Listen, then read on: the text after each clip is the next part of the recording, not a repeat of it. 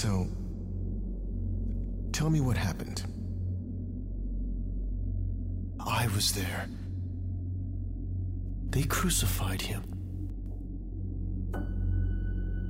I can show you where they buried him.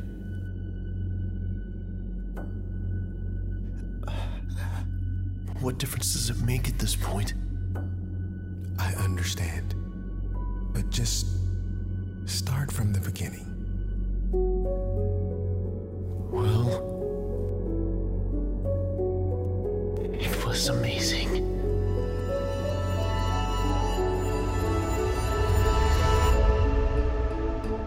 A few years back, a guy shows up making all kinds of crazy claims.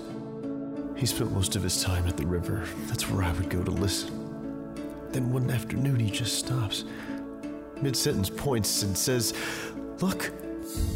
So we all looked.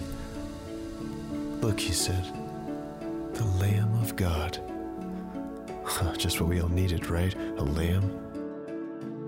That's the first time I saw him. The lamb, that is. Jesus. You were with Jesus as well. I was, for 3 years, right up until, well, yesterday. It was amazing. He was amazing. And the crowds, I've never seen so many people in one place. And it was everywhere. Everywhere we went, more crowds. They came to listen. They came to watch. Some came to criticize. Others to be healed. And he touched untouchable people, and they were healed. I'm not sure I understand. He was healing people, but you seem offended. He told a man his sins were forgiven. People are so naive. Only God can forgive sin. His followers made mockery of the law, and he never lifted a finger to stop them. He would defend them. He would defend them and criticize us. Us! I was there the day he claimed to be greater than the temple. Then the rumors started. Rumors that he would actually destroy the temple. And the ignorant peasants he surrounded himself with believed him. Worse than peasants. Sinners. Tax gatherers. Women. He told me about me. The part of me that shames me.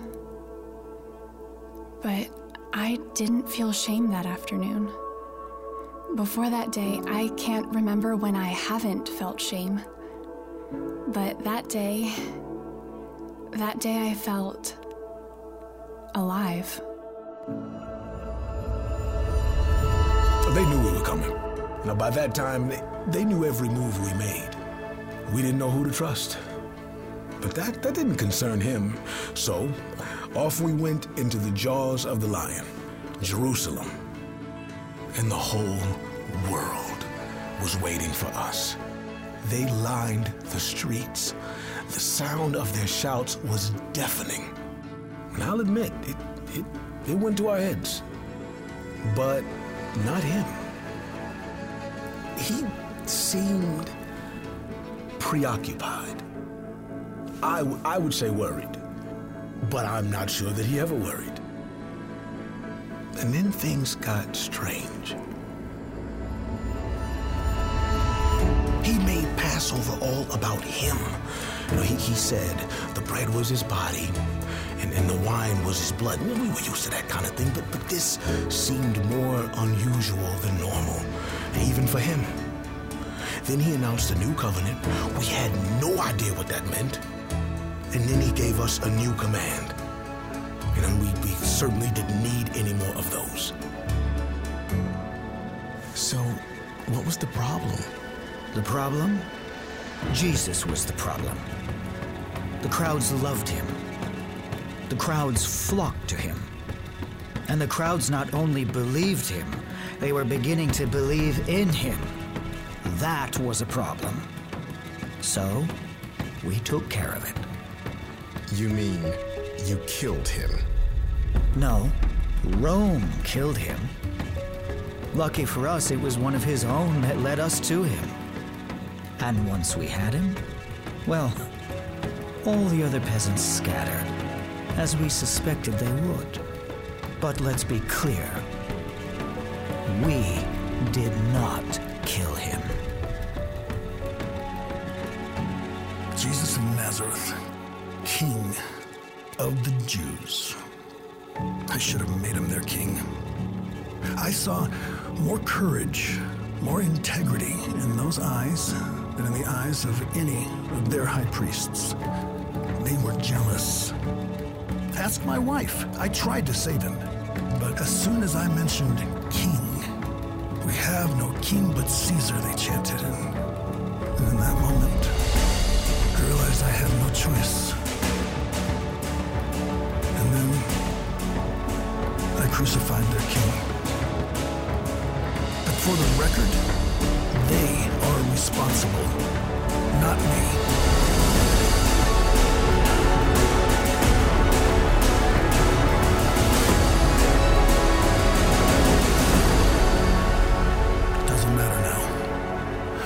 Now is that Passover is over.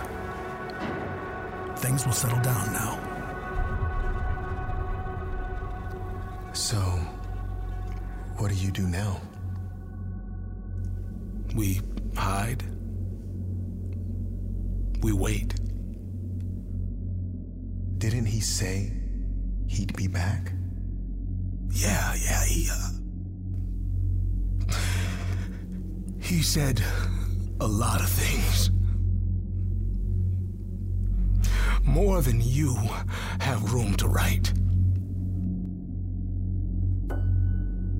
So, do you think he'll be back? Back? I don't know. I don't think so.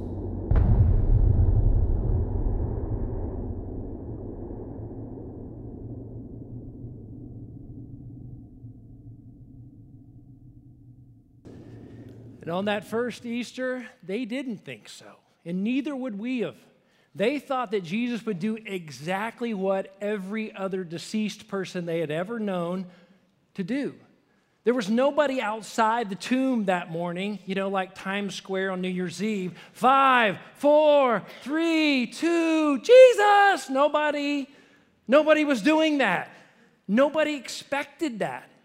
Even though that Jesus had talked about it many times in his public ministry, nobody was expecting that. I want you to see that this morning, that even when we look at the first visitors that came to the tomb early that first day of the week, that first Easter Sunday morning, the two women that were followers of Jesus, here's what happened. In Mark chapter 16, starting with verse 1, it says, "And when the Sabbath was over," and the Sabbath was Saturday, "Mary Magdalene and Mary the mother of James and Salome bought spices so that they might go and anoint Jesus' body."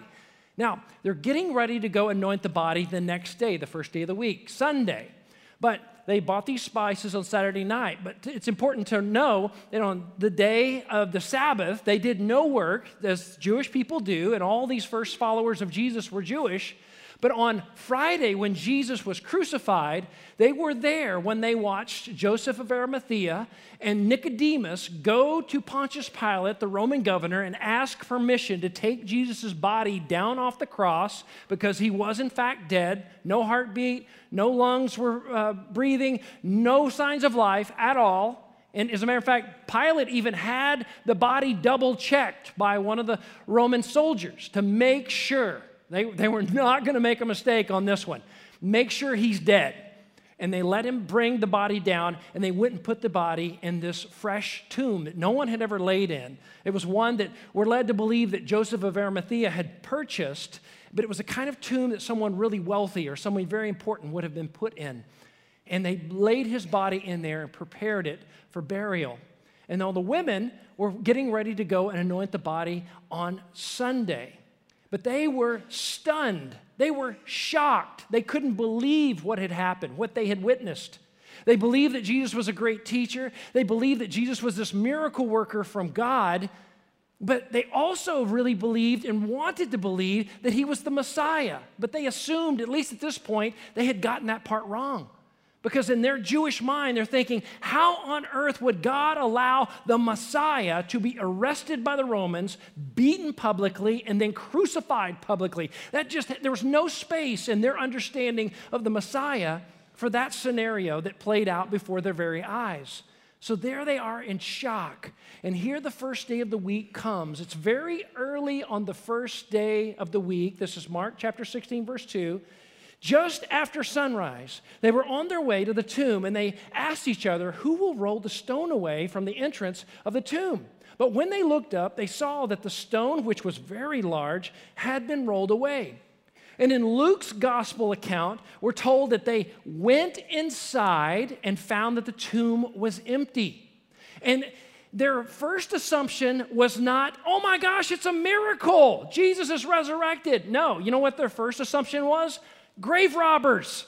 Somebody's stolen the body. And the reason we know that is because they run back to meet with the 12 disciples. They run back, 11. They run back and they tell these men what they found. And it's recorded for us in John chapter 20, verse 2. It says, this is what they said to the men. They said, they have taken the Lord out of the tomb, and we don't know where they put him. His body's been stolen. We don't know where it went. And we're also told in Luke's gospel that the men were confused by this. They were skeptical. They didn't know what to think of what these women were telling us. As a matter of fact, this is what we're told. It says, but they did not believe the women because their words seemed to them like, let's say it together, seemed to them like nonsense. That's right. Wow, a lot of faith there, guys. Wow, this is amazing. This is John, James, Peter. You know, these are the men that we think, oh, incredible, giants of the faith, miracle workers, amazing. They're not, when they hear about the fact that Jesus is not in the tomb, they're like, this doesn't make any sense at all. This is kind of crazy. Let me tell you what this says to many of us in the room here. That if you have ever thought somewhere in the past, or maybe you brought this doubt and skepticism with you into the room, I just want to speak to it for a second. If you've ever thought, you know what, Jesus is an important man. He really is. He taught some amazing things. But when people start talking about the resurrection of Jesus, I kind of feel like that's nonsense. If you've ever felt that way, if you've ever thought that, let me just say you're in good company. Jesus' closest friends, his most dedicated disciples felt the exact same way on the first Easter. That's exactly how they felt. It's kind of remarkable. This is what happened. But here's what's so cool about what happens next, is that they didn't just sit there and sit in their skepticism and not do anything about it. They got up and went and checked out the evidence, especially Peter. We're told in verse 12, Peter, however, got up and ran to the tomb. Bending over, he saw the strips of linen lying by themselves. And he went away. He went away doing what? He went away wondering to himself what had happened. What does this even mean? This is so confusing. I don't know what to make of all of this. And to me, ladies and gentlemen, I love this about the gospel writers, about the record, historical accuracy of the New Testament. And many historians say this actually speaks to the accuracy and the validity of this record that we have in the New Testament in these four gospel writers. Because they show things like the skepticism, the unbelief, and the doubt of these folks that were the spokeswomen, men and women later of this movement called Christianity. But on the front end, they weren't convinced he was raised from the dead. They were not convinced of a resurrection. They were trying to figure out what was going on, and they were scared.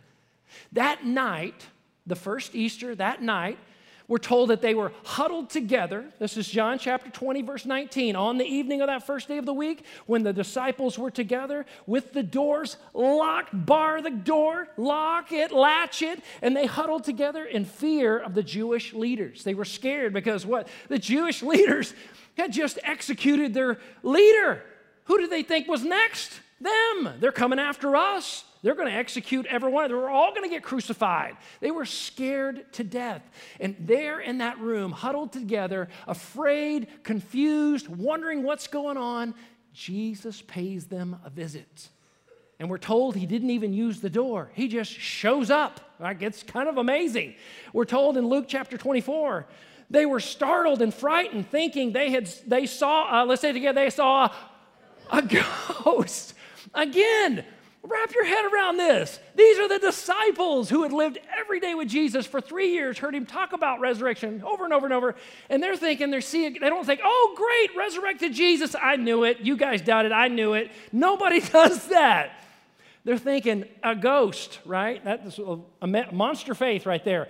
He said to them, why are you troubled? And let's say it together, why do doubts rise in your minds? And what Jesus does next is beautiful. It's so powerful. It's so sympathetic and so compassionate to their need in the moment. This is what he says. He says, look at my hands and my feet. It is I myself. Touch me and see. A ghost does not have flesh and bones as you see I have. And then he says, do you have any fish? Let me eat. He eats fish right in front of them. He shows them, I'm not a ghost, guys. Come touch and feel. Come and see the evidence to support that there was an actual historical resurrection, and I'm him, and it's been done, and I'm here now. He wanted them to have no doubt.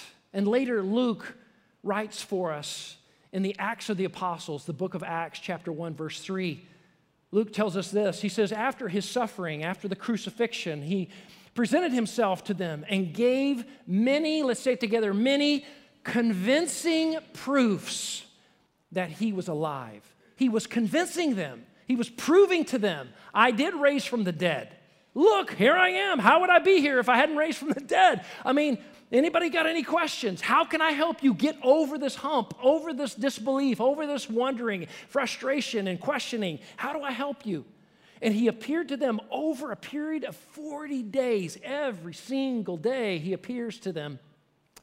And he spoke about the kingdom of God. And these people, ladies and gentlemen, were witnesses to this event that triggered a movement that became Christianity, that has changed the world forever. But here's what I want you to get from what I'm sharing with you right here, that the resurrection of Jesus Christ is what created Christianity. The Bible didn't create Christianity. Some people coming together to create a denomination did not create Christianity. It was the resurrection of Jesus Christ that launched the church. There were no Christians before Jesus resurrected. There were followers. That's what disciple means, follower, pupil, learner. But there were no Christians. No one had placed faith in a resurrected Jesus for the forgiveness of sin. There was no gift of salvation yet because Jesus hadn't done it yet. And now that he's resurrected, I want you to see that people began to believe in great numbers. And all of this happened at a time when nobody expected nobody. Okay, did you follow that? Nobody expected nobody. Nobody was looking for that. I mean, even the closest people that you would think, oh, they absolutely believe, they didn't.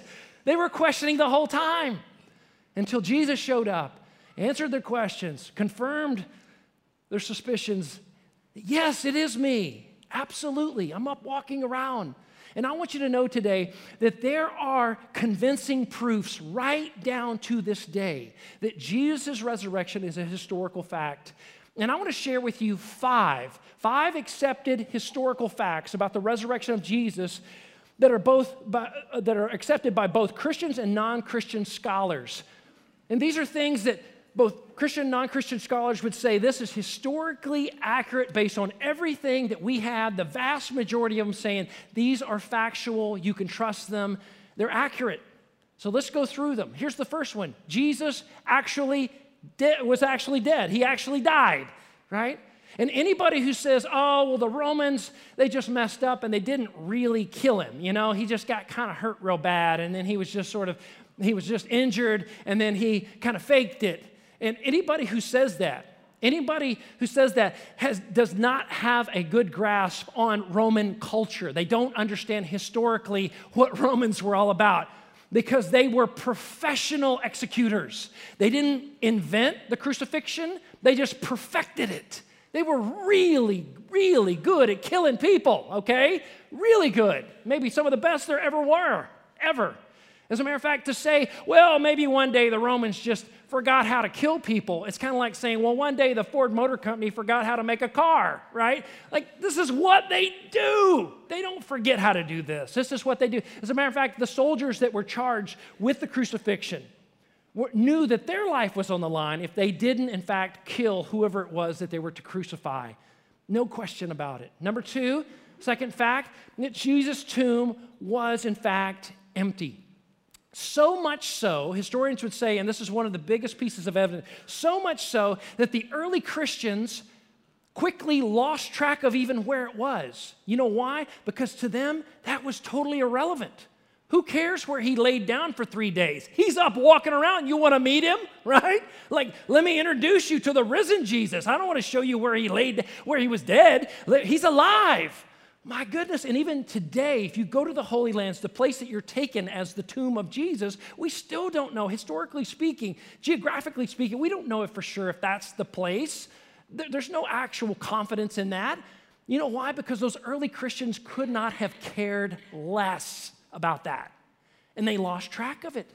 And what is more is that both the Roman government and the Jewish leadership, the high council of the Jewish people, they wanted to find that body of Jesus. Where was he laid? Where is he dead? Because people are talking about he's up walking around. Let's go find that body. And if they, believe me, if they could have exhumed that body, strung it up somewhere publicly and said, here's your Messiah, here's your Savior, dead just like your faith, just like your Christian movement, it is over. And it would have been if they could have done that. But they couldn't produce a body. Although they did find Jesus, they just wanted to leave him alone. Okay, he is alive. We just need to, we're going to leave Jesus alone now. He's resurrected. I think we've already killed him once, so we're just going to leave him alone. It was a really awkward kind of situation where Jesus wasn't threatened anymore after that. But his tomb was empty, and that's a widely accepted historical fact. Number three is that Jesus' disciples were convinced that he resurrected. Now imagine for just a moment, put yourself in their shoes and their sandals for just a moment, okay? And you watch somebody who is a close, dear friend of yours, you watch them die. You watch them slowly bleed to death hanging on a cross. No life left, no breath in their lungs, no heartbeat, nothing. And you slowly, one by one, you leave. And days go by. 3 days later, you see a post-mortem raised body that was them. And they're completely healed. They're up walking around, have scars to prove that it was them who died, but now they're fully and completely restored and healed with a glorified body. And their disciples were so convinced that it was Jesus that they, and don't miss this, they were willing to die for that fact. This is extraordinary. This is absolutely astonishing.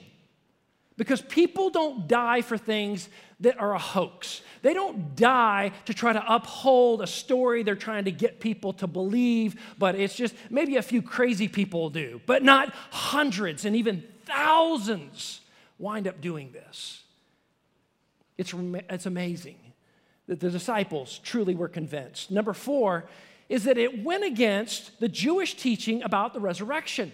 All these early Christians were all Jews. They'd all grown up in Jewish homes and been taught by Jewish rabbis. But here's what we understand about Jewish culture and what they taught. They did teach about a resurrection that happened at the end of the world, and after which it was decided whether you go to heaven or hell. That's what they believed. That's what they taught. Nobody taught that there was going to be a resurrection by one man in the middle of history. Nobody was teaching that.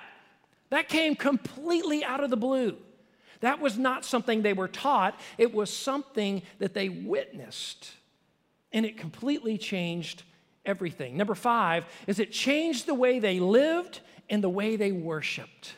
And one of the first things that happened is that all these Jewish people stopped worshiping on Saturday, the Sabbath, and began to worship on Sunday. You know why? Because Sunday was the day that Jesus resurrected. That's right. Not a trick question. I'm talking about the resurrection today. Okay, it's Easter, right? Yes. He resurrected, so in honor of Jesus, let's worship on Sunday. Now, they weren't commanded to do that. There's no law in the Bible that says they just chose to do that out of honor for Jesus. And we still do that. That's what we're doing today, right? We come together. And so this is really fascinating, but it wasn't just worshiping on Sundays. It was fascinating things like they began to pray in the name of Jesus. They began to pray to Jesus. They began to worship Jesus, began to worship the name of Jesus as God incarnate, as God in the flesh, that he was and is the Son of the living God, and he was alive and resurrected and changing their life. And they were praying and worshiping in such a way that was truly remarkable. And then more and more people began to follow in this faith where they were claiming a personal relationship with Jesus Christ, not adhering to a religion or I believe this set of beliefs. That's not what it was. It was a personal encounter, a personal relationship with Jesus Christ, which meant that they were claiming my sins were forgiven by him. He's given me new life, and now he is the leader of my life. He is my Lord. And it wasn't just a few. It started happening by the thousands and thousands. And historians would say that over the book of Acts of the Apostles, from chapter 1 to 28, which was about a 30-year span, the number of believers went from 150 in the upper room, and historians would say estimated to a little over 250,000, 250,000 Christians in 30 years. It arguably one of the most dangerous times in all of history to be a Christian, where there was widespread persecution. Their bodies were lighting the Colosseum for the Romans. Their bodies were being fed to the lions publicly. They were being beaten. They were being killed over and over and over in every corner of the world. It just didn't make sense unless there was evidence. And these people were not claiming a religion. They were claiming a relationship with a man who claimed to be the Son of God, who predicted his own death and resurrection and then pulled it off publicly. He pulled it off. And everything he said about himself came to pass. And here's the thing that skeptics, historians, sociologists struggle with. How do you explain a shift in humanity of that magnitude without massive evidence? Eyewitnesses everywhere. This is why today, New Testament scholars, both Christian and non-Christian alike, say these facts substantiate, prove that the resurrection of Jesus Christ is a historical fact. Now, what you do with that fact is up to you. It's a historical fact. And that later that night, on the first Easter, when Jesus is among the disciples, he shares something else that's really powerful with them. He reveals that he has fulfilled the Old Testament prophecies about himself. That the Jews would have been very aware of all of these prophecies of the coming Messiah. They had been waiting for hundreds of years for the Messiah to come and fulfill these things. And here's what Jesus said in Luke chapter 24, starting with verse 44. He said to them, "This is what I told you while I was still with you. Everything must be," let's say it together, "must be fulfilled that is written about the law of Moses," written about me in the law of Moses, the Pentateuch, or the first 5 books of the Old Testament, the prophets, and the Psalms. All of those prophetic statements had to be fulfilled about me. You need to know that. And hopefully somebody was paying attention, that they all point to me, Jesus is saying. Now what's interesting is since that moment, there's been a lot of research that's been done about these Old Testament prophetic statements about Jesus, and there have been identified over 300 of these prophetic statements. And what's staggering is that when you begin to think about the probability of any one person being able to fulfill all of those statements, it becomes the probability becomes just almost mind-boggling, staggering, hard to even believe it's in the realm of possibility. As a matter of fact, Dr. Peter Stoner in his book, Science Speaks, he talks about that even if Jesus fulfilled 8, right? He filled all of them, but just fulfilling 8 of the prophecies about Jesus, he said the probability is roughly 1 in 100 quadrillion. Okay? Now, I know when you look at a number like that, you're like, wow, that looks really big. I have no idea what to do with that number. He said, well, so here's a good way to think about it, how he could illustrate it. If you took the state of Texas, I'm so glad he picked that state, all right? He said, if you take the state of Texas and you bury 2 feet high, you pile 2 feet high silver dollars all across the state of Texas, and you take one silver dollar and you mark it so that it's different from all the others, and you throw it way out there, you stir them all up, right? Mix them all up real good, and then you get one really enthusiastic volunteer, and you say, okay, you can travel as far as you want to in any direction all across the state of Texas, but you can only bend over and pick up one coin. And when you bend over and pick up, you must pick up the one marked coin. Blindfolded, by the way, he said. Blindfolded. That is the same probability of getting just 8 of the prophecies right. When you move up to 48, you're talking about 1 times 10 to the 157th power. It's this number right here. I don't even know what you do with that number right there. That's just 48 of the prophecies. Jesus fulfilled over 300 of them. At some point, you say the probability is so absolutely impossible, the only way to explain it is divine intervention, that God was involved. God aligned the stars and made this happen. Jesus was the only one that could and did fulfill all the prophecies about the Messiah. And Jesus goes on to say this in verse 46, that same conversation. The Messiah will suffer and rise from the dead on the 3rd day. And repentance for the forgiveness of sins will be preached in his, let's say it together, in his name to all nations, beginning at Jerusalem. You are witnesses of these things.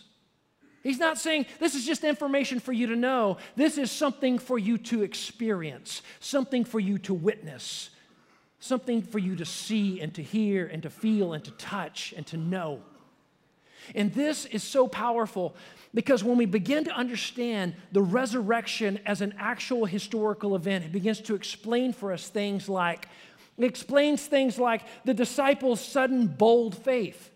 They go from huddling in an upper room, scared to death they're going to be arrested and executed, to going out in the streets of the very city where their Lord Jesus was crucified and began to proclaim publicly, he's been risen from the dead and you can have faith in him and he can be your Lord and Savior. And people by the thousands and thousands were coming to faith in Jesus in the very town where if there had been evidence to disprove them, they would have done it.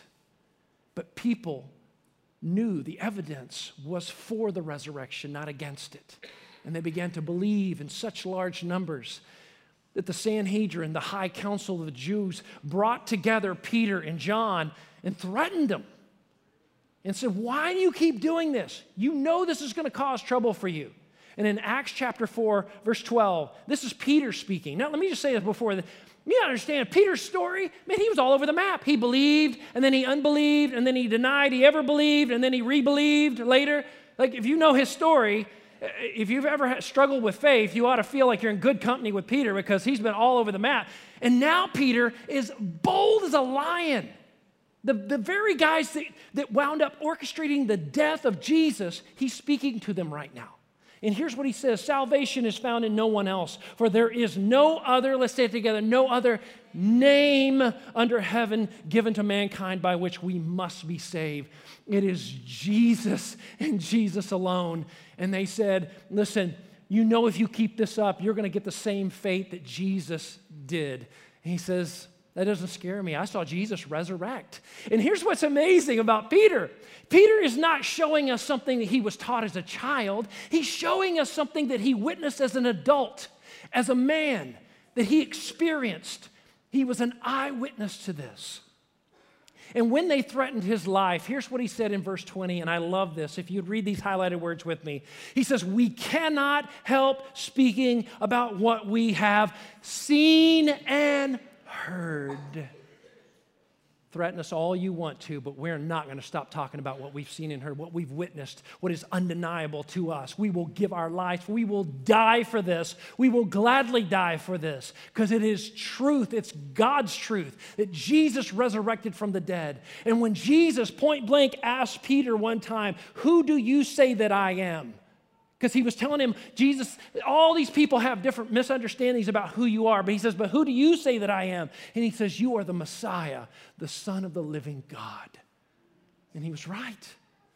And he saw it proved to him over and over that Jesus, in fact, is the King of all kings. He is the Lord of all lords. He is worthy of our service, our love, and our worship.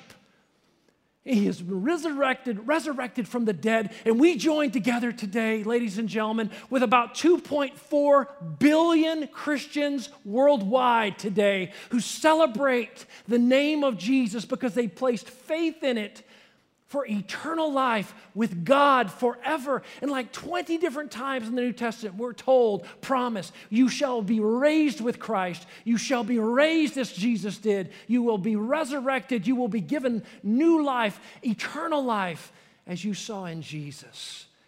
His resurrection is our confidence of our eternal life. Without the resurrection, there is no Christianity. There is no faith in Jesus. He's the one that made that happen. And I remember as a young man sitting in a service just like this for the first time, and I hope this is happening for some of you, beginning to connect with this message that this is for Will. This is for me. That Jesus loved me. He died for me. He resurrected in part for me so that I could be forgiven of my sins. I remember my eyes filling up with tears and just thinking, God, you were willing to endure all of that to save me from the consequences of my sin? I called out on the name of Jesus. Jesus, please forgive me of my sin. Give me your new life and be the Lord of my life today. I called out on his name because he had called mine. He's calling some of yours today.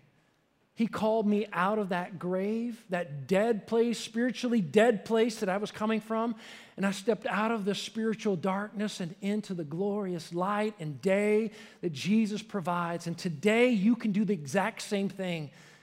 And I want to ask you today that in this application prayer, would you just be open to be willing to pray something like this to Jesus? For some of you, it's beginning that relationship with Jesus, simply saying, Jesus, it's on your name because of your resurrection that I place my trust today. I ask you to forgive my sins and lead my life from now on. And then for those of you who are believers today, you've been through some difficult times. You've been through some times of doubt, confusion, wandering, hurt. You don't know what to do with parts of your life, but I want to encourage you on this last statement that you would be willing to give your life completely to him this Easter. God, I've been withholding because I've been hurt. I'm scared. I'm frustrated. I'm mad. I've been holding back a relationship, some personal stuff that I shouldn't be doing, some places I'm going on the internet, some things that I'm flirting with that I shouldn't be, that are dangerous, I know. I don't want to confront it. I don't want people to ask me about it. I don't want to have to deal with it. But today's the day to give your life completely to him. Would you be willing to do that today? He just wants to draw you close to him so he can bless you. He wants to draw you close to him so that he can be the thing that you're longing for and yearning for, something in this world that is a counterfeit. It'll never satisfy. Only Jesus can. And today could be the day where you finally find the real satisfaction of your soul that's found in Jesus alone. And right now, if you would, let's bow together in prayer. And I ask that wherever you are spiritually right now at this moment, that you would be open to what God wants to do next. Lord Jesus, we come before you right now. I ask, dear God, for every person across this room that knows that you're telling them it's time to surrender something to me, to completely give yourself over to me right now. Would you be willing to do that right where you sit? You know there's something you've been withholding, and it's time to give it over, to fully surrender it. Would you just lift your hand right now? Just say, Will, I know there's something I need to give over, and I'm giving it over right now. I'm praying, Jesus, here it is. I'm tired of holding this out. I'm tired of trying to figure this out myself. It's frustrating. It's just like a thorn in my flesh. It's gnawing at me over and over and over, and I can't get any satisfaction, no peace over this thing. And Jesus says, I am the Prince of Peace. I've got your back. Bring it to me. Surrender it right now. Give it to him right now in prayer. Jesus, here it is. Here's this relationship. Here are these kids. Here's this financial situation. Here's my future. Here's all my agony, frustration, heartbreak, times where I felt like it shouldn't be like this. It shouldn't have turned out like this. I don't know why I feel like this. What are you doing to me, God? All those moments, would you just lay them at his feet right now?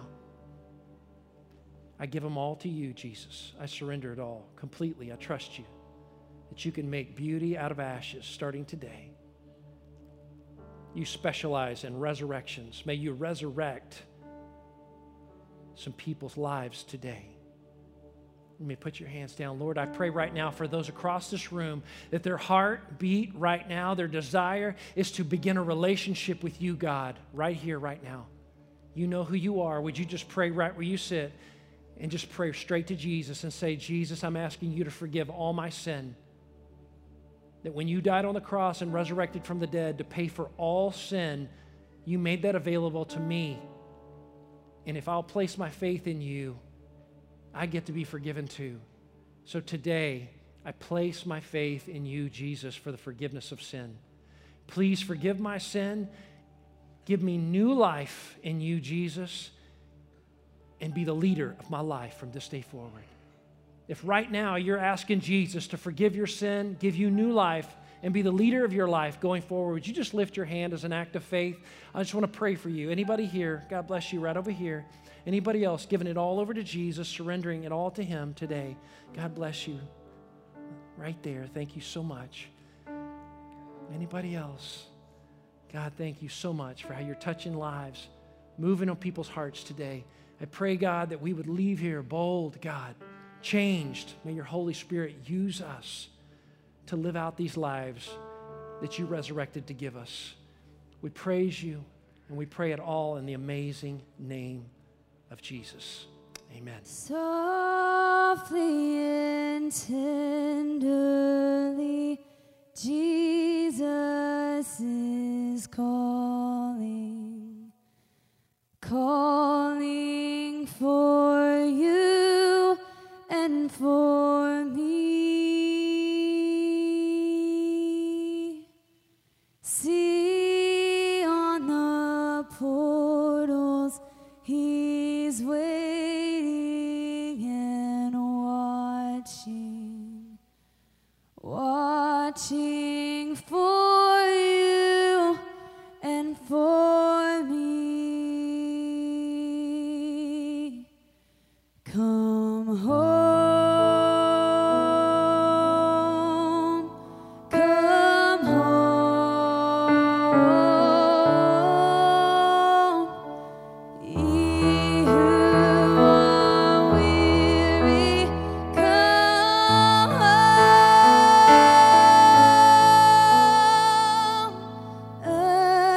earnestly